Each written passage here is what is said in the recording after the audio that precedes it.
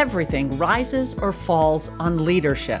Ever heard that line? Certainly, great leaders can make a big difference in the success of an organization. But think about what that line applied to the church really means. Does everything rise or fall on the pastor? What about the priesthood of all believers? What about the body of Christ, where each member plays a vital role? And most importantly, what about Jesus? Welcome to the Roys Report, a podcast dedicated to reporting the truth and restoring the church. I'm Julie Roys, and joining me today is Lance Ford, who spent decades planting and pastoring churches. And recently, we published his talk from the Restore Conference, where he argued that so many of the scandals and issues that we see in the church today stem from our toxic model of leadership. Well, today you're in for a treat because Lance is joining me to discuss his new book, The Atlas Factor.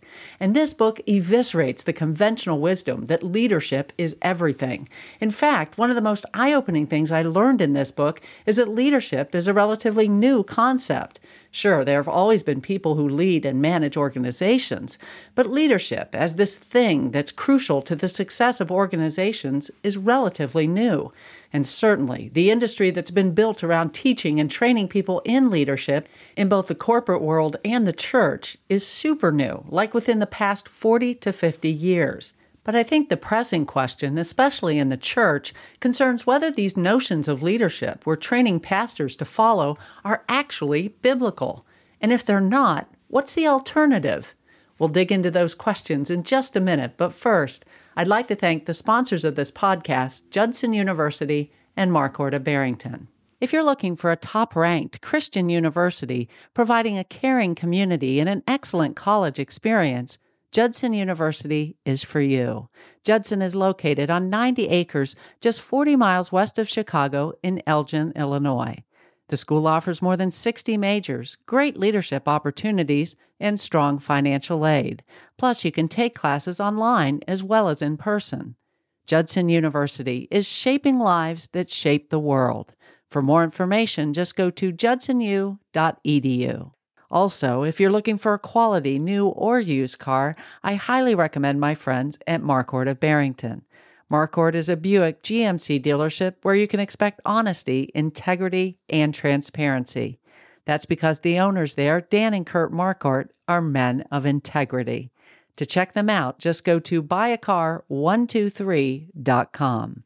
Well, again, joining me is Lance Ford, a church planter, coach, and consultant who spent decades pastoring and planting churches.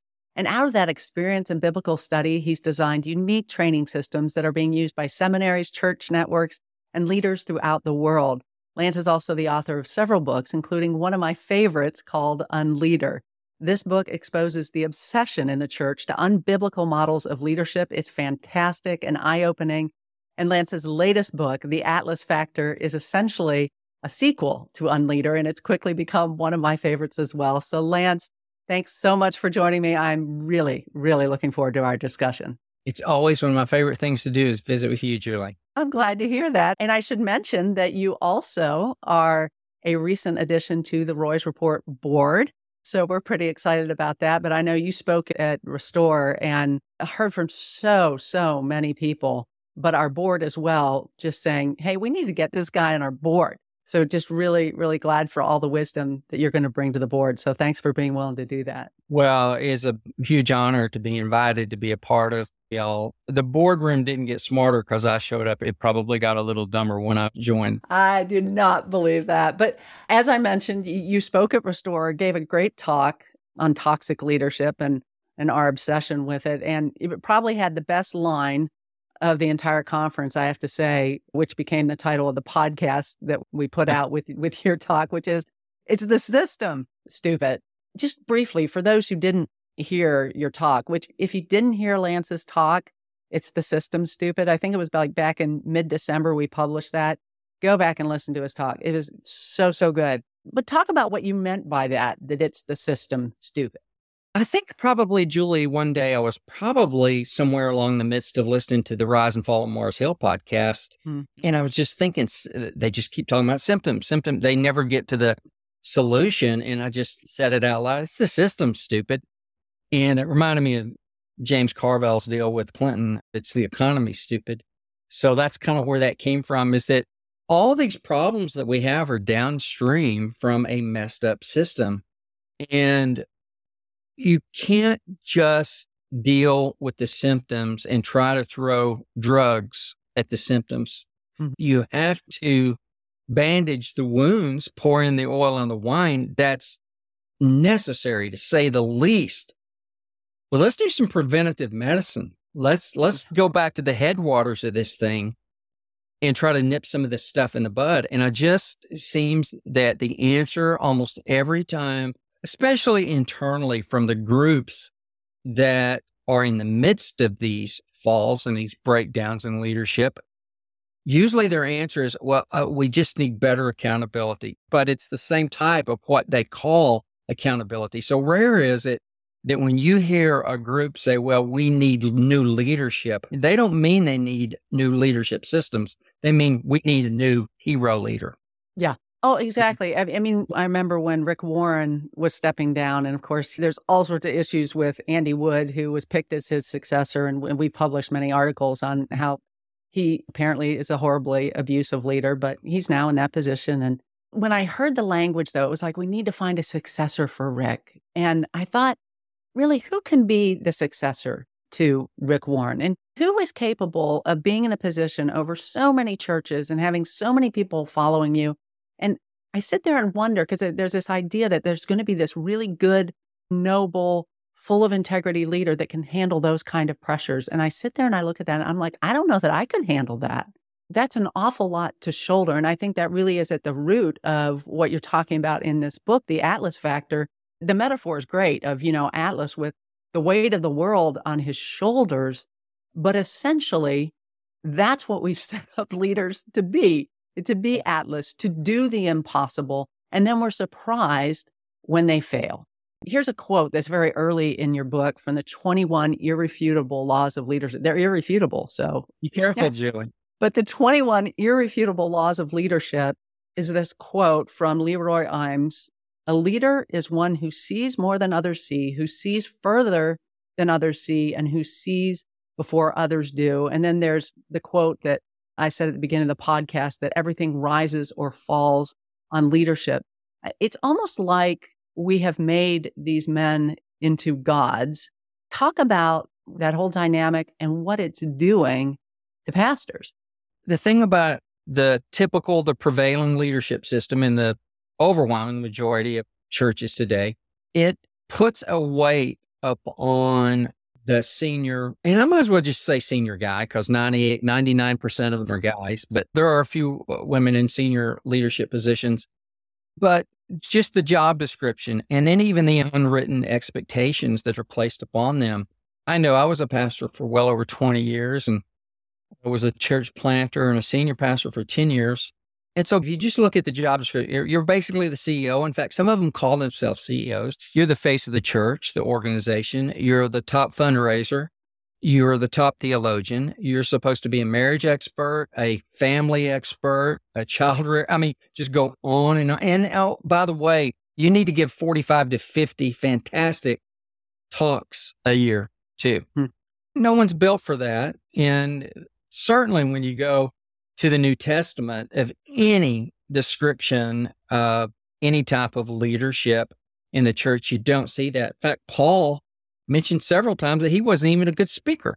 So it's a burden. And so that created the metaphor for the Atlas factor for the book. It's the weight of the world. It's like Atlas. And a lot of people look at Atlas and think, oh, he was this hero. No, that was a punishment. Zeus gave him the punishment of having to hold the weight of the world on his shoulders. It's out of order. It's a misalignment. So a lot of these pastors are victims too. Even the ones that don't abuse, they're being abused by this system of expectations, this false system of leadership as it's been cast upon them. And then, of course, the ones, as you said, that are narcissistic have the tendencies, then they take that power and then they become the abusers. And basically, then they take that weight and they place it upon the shoulders of their staff or the volunteers and the church members. And then they crush others with that weight.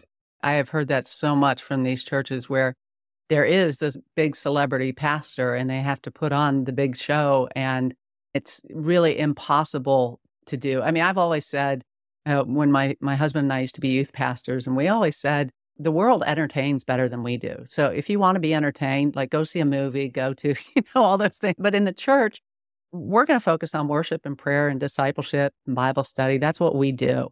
But I think we've gotten away from that. And we've certainly gotten to this model where, man, we have to put on the show every week, and it's crushing, and the staffs are getting crushed too. You quote this in your book that there was a 2021 Barna study. 38% of pastors say they've considered quitting within the past year. And then if you look at pastors who are just 45 or younger, that jumps to 46%. So, I mean, if this plays out, we're looking at a crisis in the church. We're not going to have pastors willing to take these jobs. Yeah, well, there's some stats that came out. I forget if it was a Barna or who it was a couple of weeks ago, but it said that right now, currently, between 4,000 and 5,000 pastors a month are leaving the ministry. So you're talking about a huge under the water mark in the boat of the church right now. So not only are people leaving the church, but you've got pastors leaving the church. So it is a crisis, as you said. Although I have to say at the same time, like I'm in this small house church, and so he said recently, if we get a pastor, I'm gone. I'm gone. I mean, I think we're a unique group because there's some pretty highly competent, mature Christians in there. So you kind of have more leaders than you know what to do with. So God help the pastor that would come in and try to pastor that. But yeah, I think there is sort of a suspicion about pastors, but really because I think exactly what you're talking about in this book is that we have merged this idea of leadership that really is worldly based we've kind of baptized it in Christian lingo so that now so many people think that leadership, the way it's being taught, by people who claim they're Christians, so this must be biblical, is biblical. But leadership, it's not really talked about very much in Scripture, is it? It's not that there's not leaders in Scripture. There's leaders all throughout Scripture, but the leadership system as we know it today, in fact, leader or leadership is not even mentioned. It's like a half a dozen times in the entire New Testament, and it's not spoken of favorably most of those times.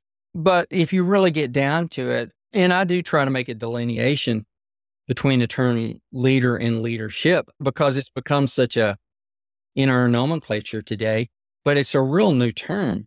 I've said that before some well-known authors that immediately react and just like push back. Okay, first off, there's been leadership forever, and it's been studied. I mean, the Chinese, going back to the 1300s, I mean, you can look at Plato and Machiavelli and others that studied leadership, but not leadership as we know it today. And what got me on this was just doing some research on it. And I just got curious one day and I thought, well, I want to look up the word leadership. And I went to my old 1955 Oxford Dictionary, which is probably the best because it gives the evolution of words. And it wasn't even defined there. I couldn't even find the term in a definition. I finally found it one time in about a 7 or 8 word definition for the word leader, but then it didn't even define leadership.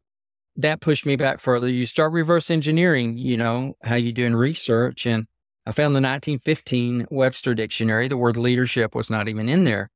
And that really took me down a rabbit hole of finding out after just doing a couple of years of research in searching even secular scholars that had done research on the word leadership.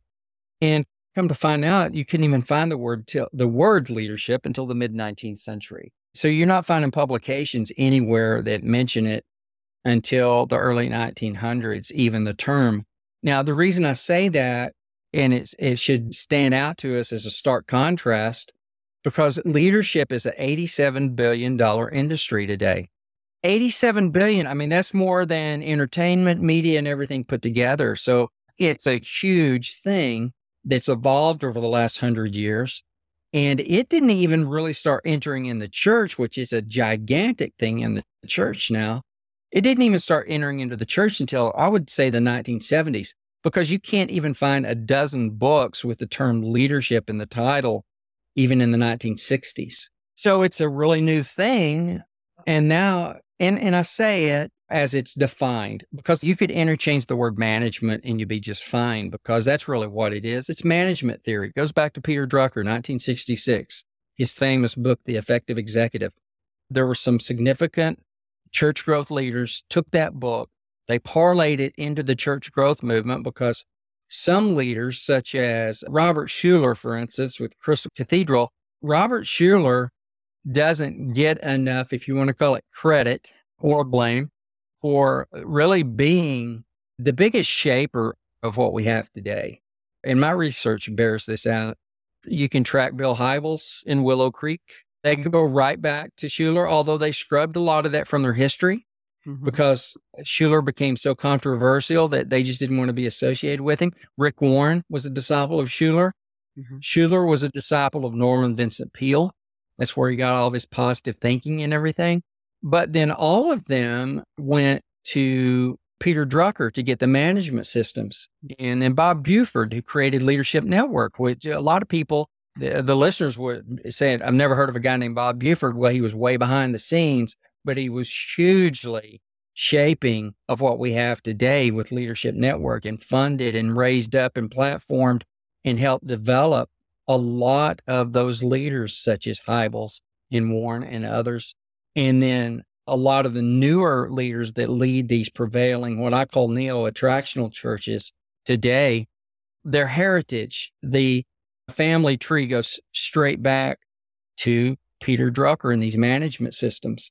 And these management systems just conflict with what Jesus said in Matthew 20 of the Gentiles or the world systems. It's a metaphor. If he was in the Old Testament, he would have said the Babylonians or the Egyptians.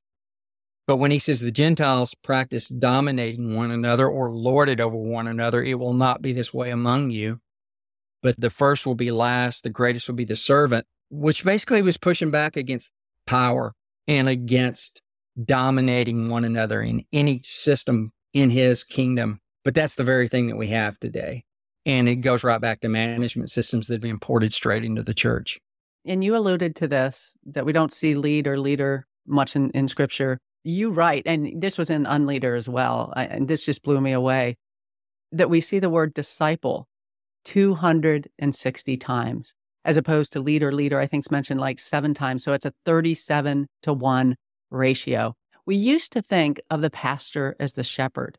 Even when I was a kid, that was really the prevailing metaphor, was that our pastor was the shepherd. That changed. And I remember even when I was at Willow Creek, because my husband and I spent several years there, and I just remember Hybels talking about how they had found shepherds to do the shepherding within the church because he didn't do it. It was kind of like, yeah, they had been put in as pastors, but they're really more shepherds. So we're putting them over here to let them shepherd. Meanwhile, I'll do the pastor thing, which is being the great orator and charismatic leader and all that. And that became our model for pastor. And then, of course, Bill Hybels brought in so many worldly leadership. In fact, if you go and read about the Global Leadership Summit, like I've read some of the articles that were published in secular publications saying, man, this is like the best business school that's out there. Like, I know it's at a church, but this is a great business school. Everybody in business, whether you're a Christian or not, whatever you profess, just go to this. It's really good. And we love that as Christians because we constantly were seeking the world's affirmation, which is really sad. Like, we wanted that credibility in the church. So again, you're putting language into things I've felt for so long, and that the research in your book, you even go back farther. And I found some of this stuff that gave birth to our modern leadership movement was fascinating. And you start with 1840s, 1900, around there, with this thing called great man theory. Describe what this is and how it's impacted our view of leadership today.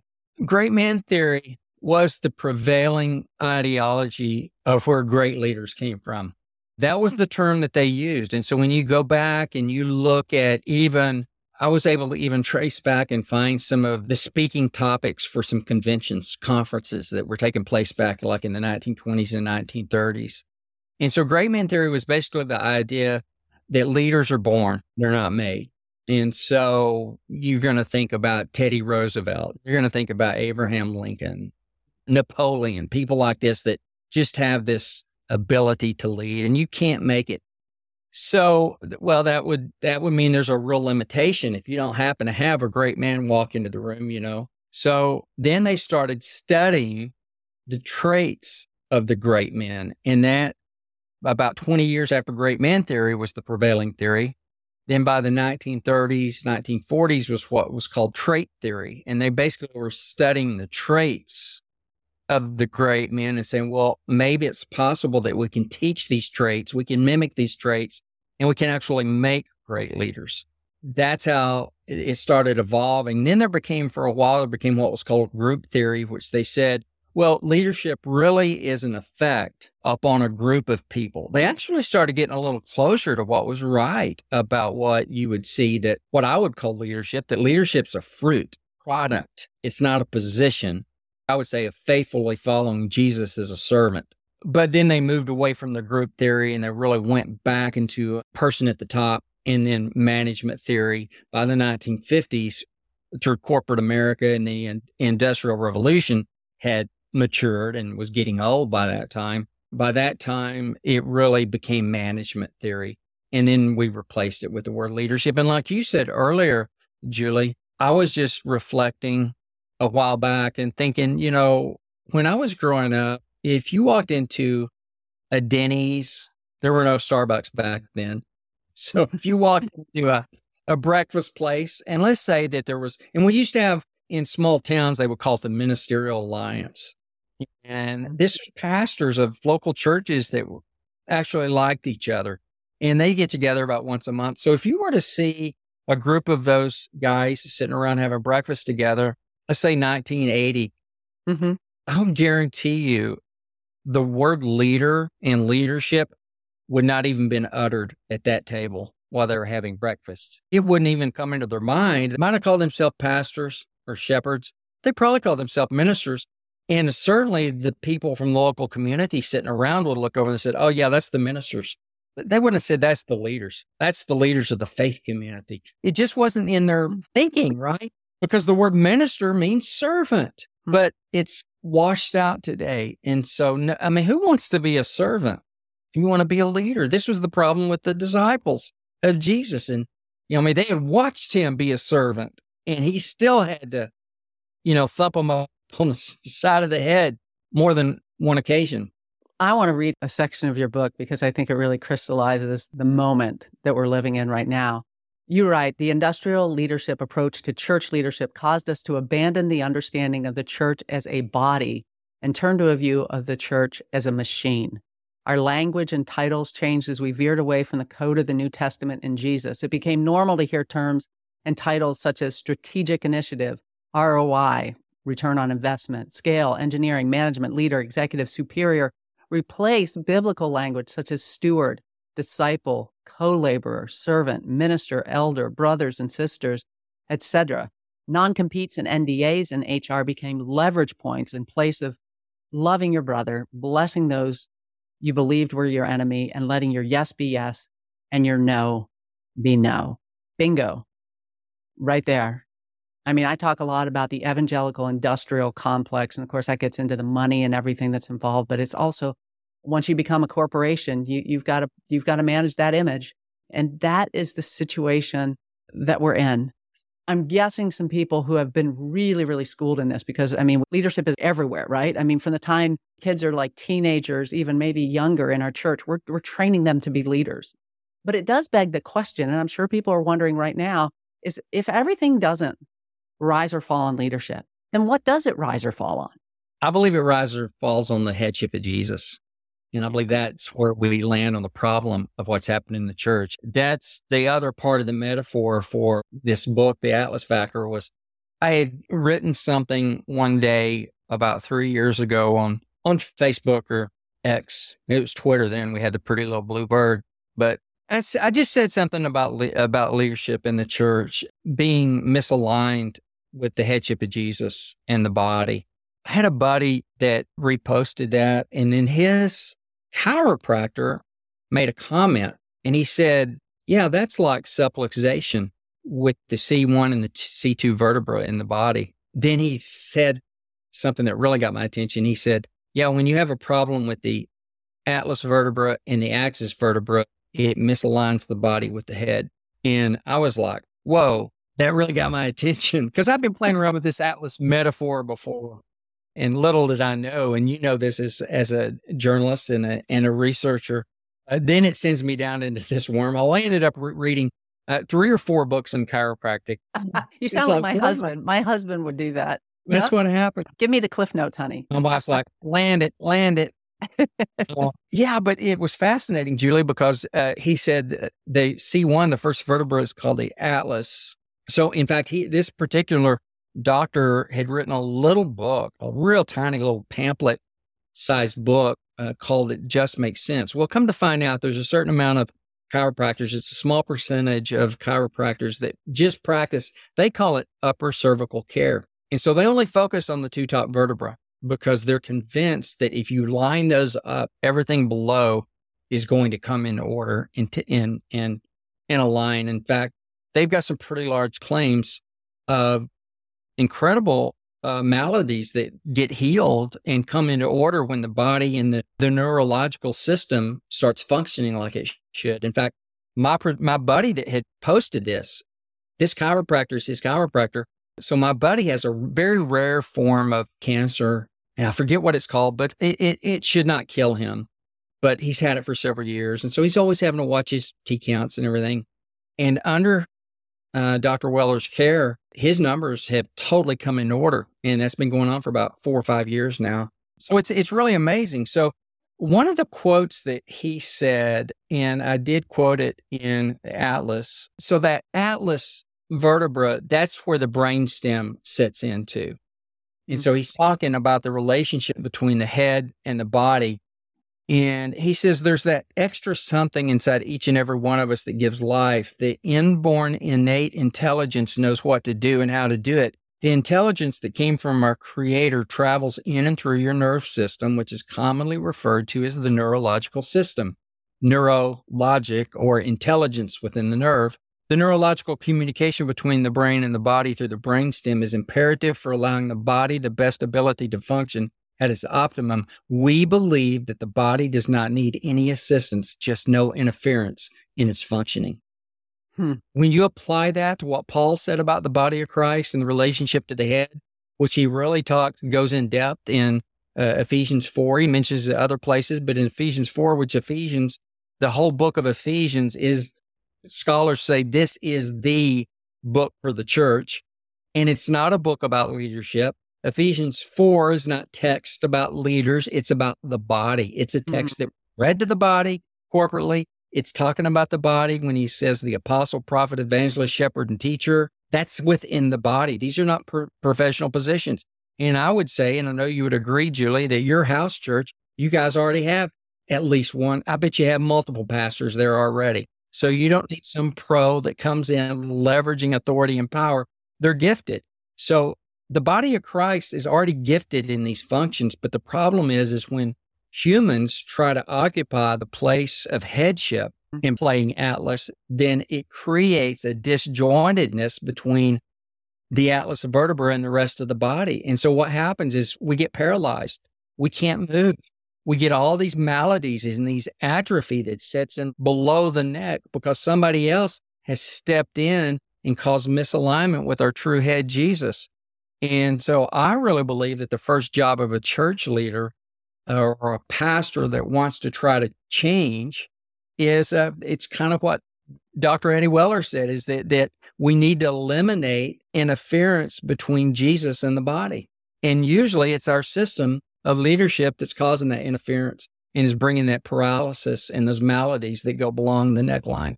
That's so interesting. As you're saying this, I'm beginning to get an image in my head of a body trying to function with just the brain, right? Yeah. And the rest of the body being literally paralyzed or just limp and not able to move. And I think about that in the church because we have made these guys at the head who communicate truth to us. I mean, most of the people come into our churches right now, they don't know how to read the scripture for themselves and listen to the Holy Spirit themselves. They need that pastor to interpret for them what's going on, and which is scary. I remember going to one of these, video pastor churches, and I'm like, and it had a celebrity pastor who was in from, states away, who was preaching to them, telling them what to do. And I thought to myself, that guy who was preaching, nothing he said was heretical.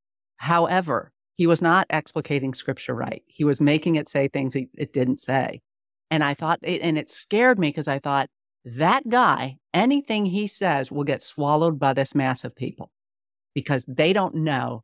They are not equipped. They are not connected to the head. They're connected to the pastor, right, who really functions in a godlike way with so many of these people. And I think that's why when you see one of these falls, you see just huge disillusionment.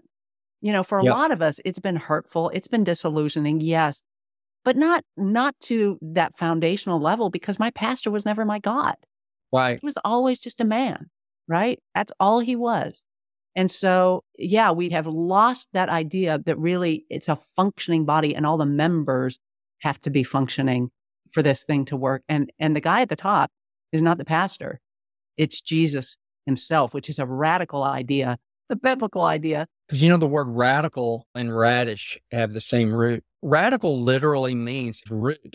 So it's funny how that when we talk about people that are radicals, man, that's a radical. It's usually the people that have gone back to the roots of things that we now call the radicals. Usually like the hippies back in the 70s that were reading Mother Earth News, and they're, they've got their gardens out in the backyard and they're doing all this stuff, and they're radical. No, they're doing what people have done for thousands of years. So sometimes that's the hint that the people that we call the radicals may just be the ones that have tapped back into something that's at the root of our beginnings as the church. And so that's one of the things that when you get to this misalignment of the body, the real job description of a pastor, or if you believe in those fivefold gifts, the apostle, prophet, pastor, shepherd, and evangelist and teacher, their job description, Paul says, is to equip or resource and train and supply the saints for the work of ministry. So it's not to do everything. It's not to be the chief speaker, to be the end all. Really, your job there, when you wake up in the morning, I don't care what your title is. If you're on staff at a church, no matter what your rank is, first thing you wake up in the morning and think, what do I need to do is, how can I best resource and equip and serve the people that are around me? So during your day, you shouldn't be telling people what to do. You should be asking people, how can I help you? How can I serve you? What do you need? Youth pastor, how can I help you today to fulfill your calling? But that's not the way it is. I mean, it's usually everybody's here to serve my needs. That's leadership. That's the system. I mean, we have a professional pastorate, so we pay for you to do things for us. And you're a vendor of religious goods and services, and I'm a consumer. So give it up. Exactly. And that's where I don't put all the blame on the guy at the top. It's what we've allowed as consumers.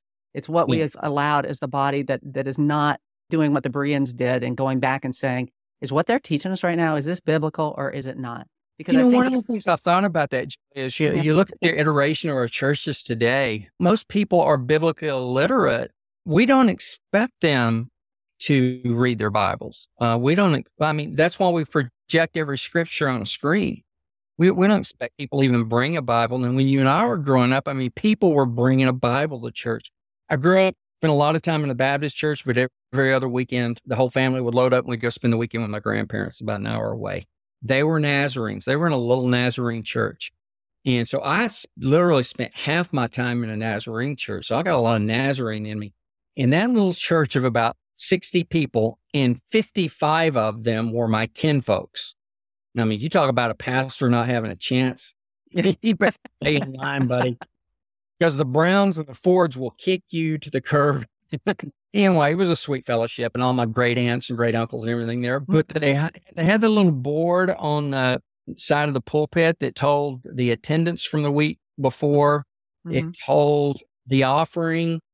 And I'm not making this up. Even had a place that said Bibles present, which was always funny to me. But as I've looked back and I've thought they were trying to make a point, and those folks knew their scriptures. They knew the Bible. Now they may have been misapplying it, but they still knew the scriptures. And we just don't have that today. We really have dumbed people down. And that's part of the entertainment. And this all comes from the secret church involvement. But if you go into the prevailing church today, if you go anywhere on a Sunday morning, most of the churches, especially of any size, you walk in, you wouldn't even know what denomination you're in because most of them are singing the same songs and the style is the same. You're going to go into a dark room The ceiling's going to be black. The stage is going to be well lit, depending on how much money and resource they have. It may even have some smoke machines, which I call that the Shekinah glory, by the way.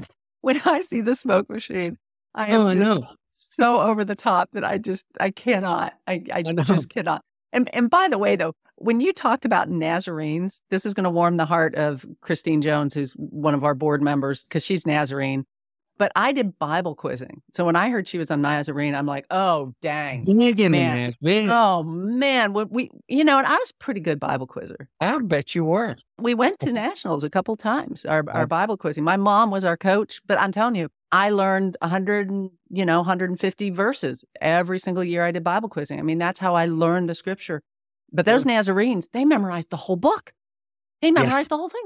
And they would say... I've got a niece that does the Bible quizzing in the Nazarene church, and I don't even want to go toe-to-toe with her. But here's the thing. Like, I know Christine to this day says when they say a passage, she's going over the passage in her mind because it's still there. The memory is still there of that passage. And you can't distort something that people know. But we're in a situation where people don't know it. And so it creates just this fertile ground for everything to be messed up. And it's gotten really messed up.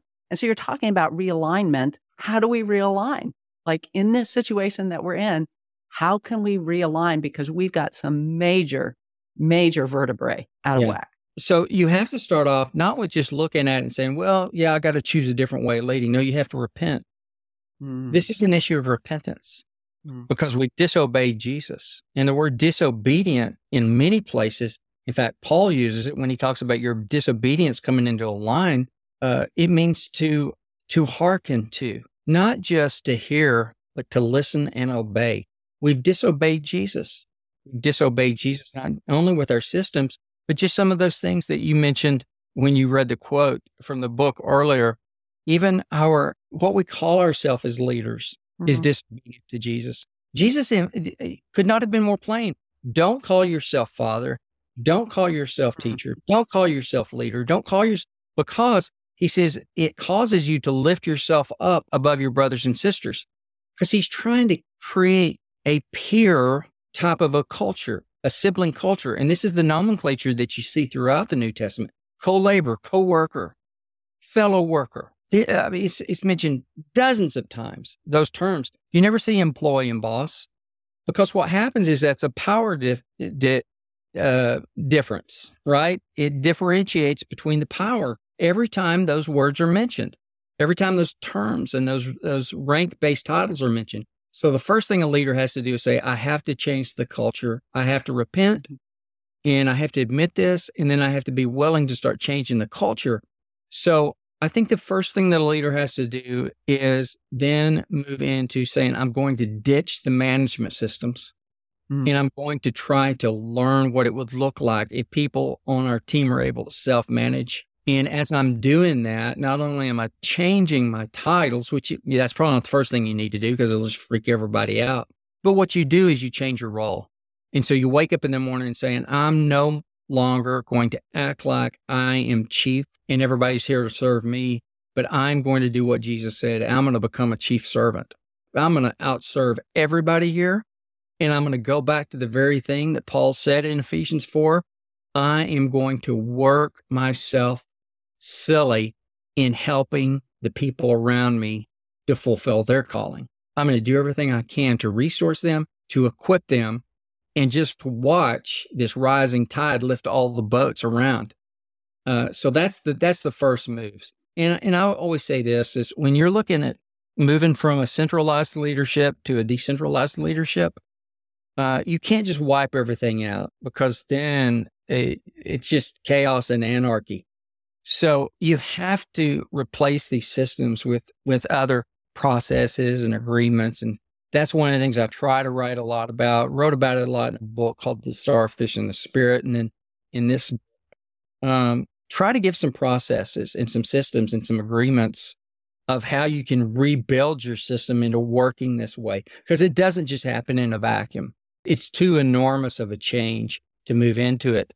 But it has to be biblical, because that's where the safety and that's where the joy is. And this doesn't mean that everything's going to be rainbows and unicorns. There's still stress and hard and things and difficulty. I mean, Paul talked about the anxiety he had in the churches, but a lot of that was him trying to straighten stuff like this out. The book that I interviewed Scott McKnight and Laura Barringer on, Pivot, is talking a lot about sort of similar things, making this pivot from realizing you have a toxic culture. You guys are talking about it from the same idea, but little different vantage points. And given, he's more of a theologian, you're more of a boots on the ground kind of guy. But I think saying a lot of the same things. And one thing I wonder is that we're often thinking about it in terms of, like you said, we've got this church that needs to change. I was very interested in church planting in my 20s. And a lot of people would say that a lot of the time it takes way more energy to change an existing church than it does to grow a new one. And it's just something I've been wondering, out of these ashes, because what's happening in the evangelical church right now, I mean, it's imploding, which I know is painful for everybody involved, and, to see these kind of implosions. But I've really been asking myself, should we be putting energy into changing the existing church, or should we be saying, we just need to close some churches, we need to scrap this model? Because, I mean, even so often when you get rid of like the toxic guy at the top, it's a toxic system throughout. It is so hard. You have so much inertia that to change that church is so hard. So I know you don't get into this really in your book, but it's something I've been wrestling with, and even wondering, once you do start that new thing, how can we do it differently? Because this is what we've seen modeled.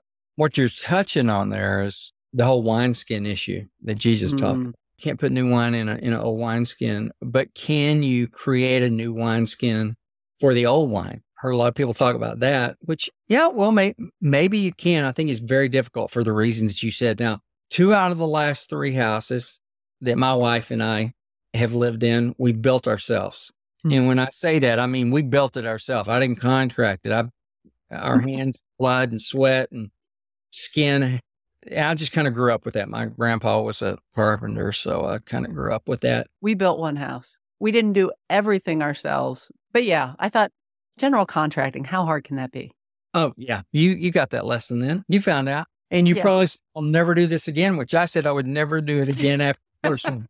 Well, no, actually, I said I learned so much by making so many stupid mistakes in that first one that I want to do it again so that I can capitalize on the lessons learned. No, that's good. And it is a fun process, and it was very cathartic. Yeah. This one that we built was a smaller house, and it was very cathartic. But also, we've rehabbed houses. Mm-hmm. And I would say, as hard as it is to build from the ground up, it's easier than rehabbing a house for the reasons. Because you never know what you're going to get into. You don't know what's behind that wall, and you think that and you peel it back and you just discover, it's deeper, and you're taking it down to the studs, and you get down to the studs and go, the termites were here before I was here, right? All kinds of stuff. So, those issues come into place. I tell you, one of the things that we've seen a lot of success, and I say we because I do work with a few others. I'm a part of a team that we do help churches in consulting and coaching, is that we talk about terms of a parallel track, just trying smaller little projects and seeing how they go.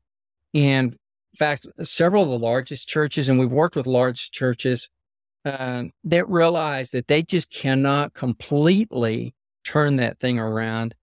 So what they do is they start investing in different types of church plants or micro churches or whatever. And I think their hearts are good and right in that.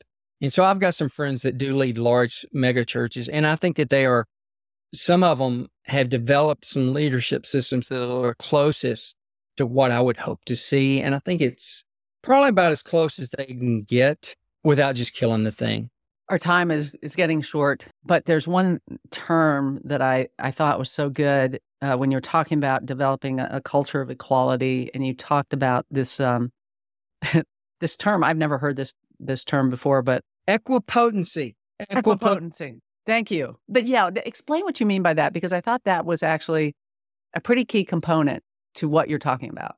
Well, equipotency basically is kind of a culture of equals. And when you talk about equality in a leadership system, it freaks a lot of people out, because immediately the pushback is somebody has to be in charge. The buck has to stop somewhere. You can't have equality. Everybody's not equal. You can just look at them.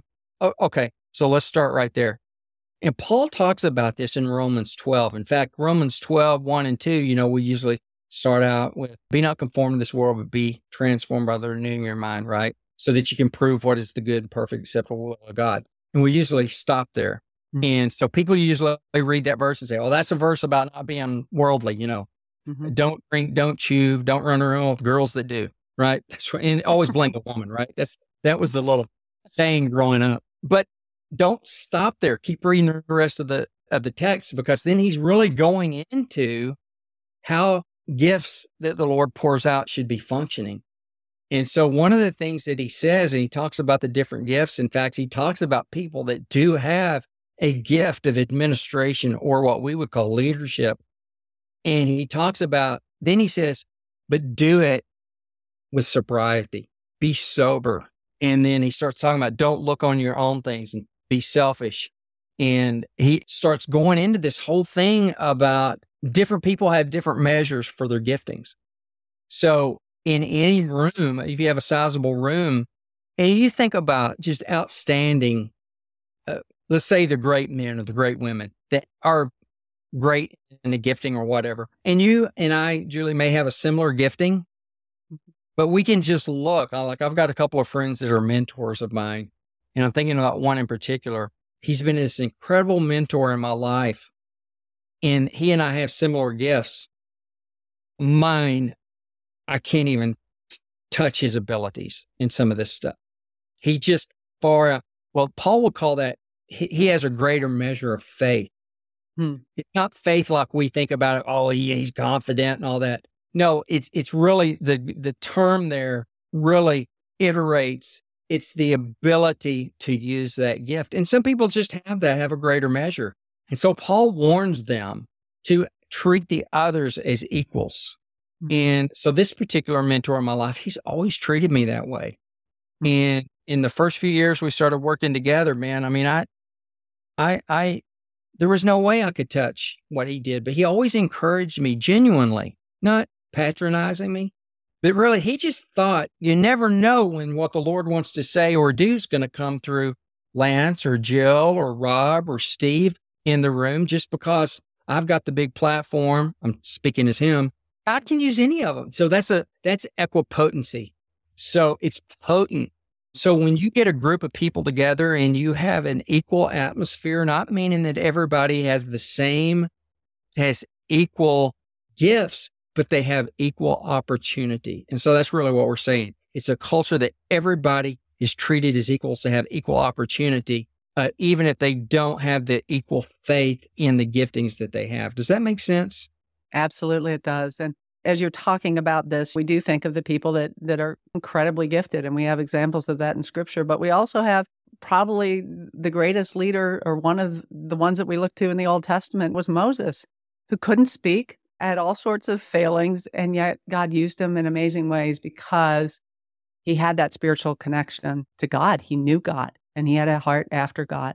And we have majored on the minors, right? We've made the gifting so important instead of the heart for God. And there's so much in your book we could discuss, and I would love to discuss. You get into how spiritual warfare, how that plays out in this, practical steps. And so I really encourage people. This is going to be our book for this month. For anybody who gives a donation of $30 or more, we'll get you a copy of the Atlas Factor. Just a phenomenal, phenomenal book. So if you want to do that, support our work here at the Roys Report, but also get this incredible resource, just go to julieroys.com/donate. That's julieroys.com/donate. And we can get this book in your hands. And I want to get this book in as many hands as I can, because I think it's a paradigm shift is what you're talking about. And you've been talking about it now for 11 years since you wrote your first one on Leader. And I think there's a lot of resistance, but the more and more we see the crash and burns, the more and more we're going to have to say, we've got to do it a different way. And so I feel like you're very much a prophetic voice when it comes to this issue. Just so grateful for it. So Lance, thank you. Thank you for taking the time. Thank you for speaking at Restore. Thank you for being on our board. And thanks for writing this book, The Atlas Factor. Really awesome. It's always a joy, Julie. Thank you. Well, again, that was Lance Ford, an experienced church planter, pastor, consultant, and author of The Atlas Factor, Shifting Leadership Onto the Shoulders of Jesus. And as we mentioned, this book releases this month. And we're actually giving away copies of The Atlas Factor to anyone who gives a gift of $30 or more to The Roys Report this month. Again, we don't have any big donors or advertisers. Almost all the funding for The Roys Report comes from you, the people who care about exposing abuse and corruption in the church and caring for abuse victims. So if you can, please go to julieroys.com/donate and give what you're able to this ministry. Again, that's julieroys.com/donate. And when you give, we'll gladly send you a copy of The Atlas Factor. Also, just a quick reminder to subscribe to The Roys Report on Apple Podcasts, Google Podcasts, or Spotify. That way you won't miss any of these episodes, and while you're at it, I'd really appreciate it if you'd help us spread the word about the podcast by leaving a review. And then please share the podcast on social media so more people can hear about this great content. Again, thanks so much for joining me. Hope you were blessed and encouraged.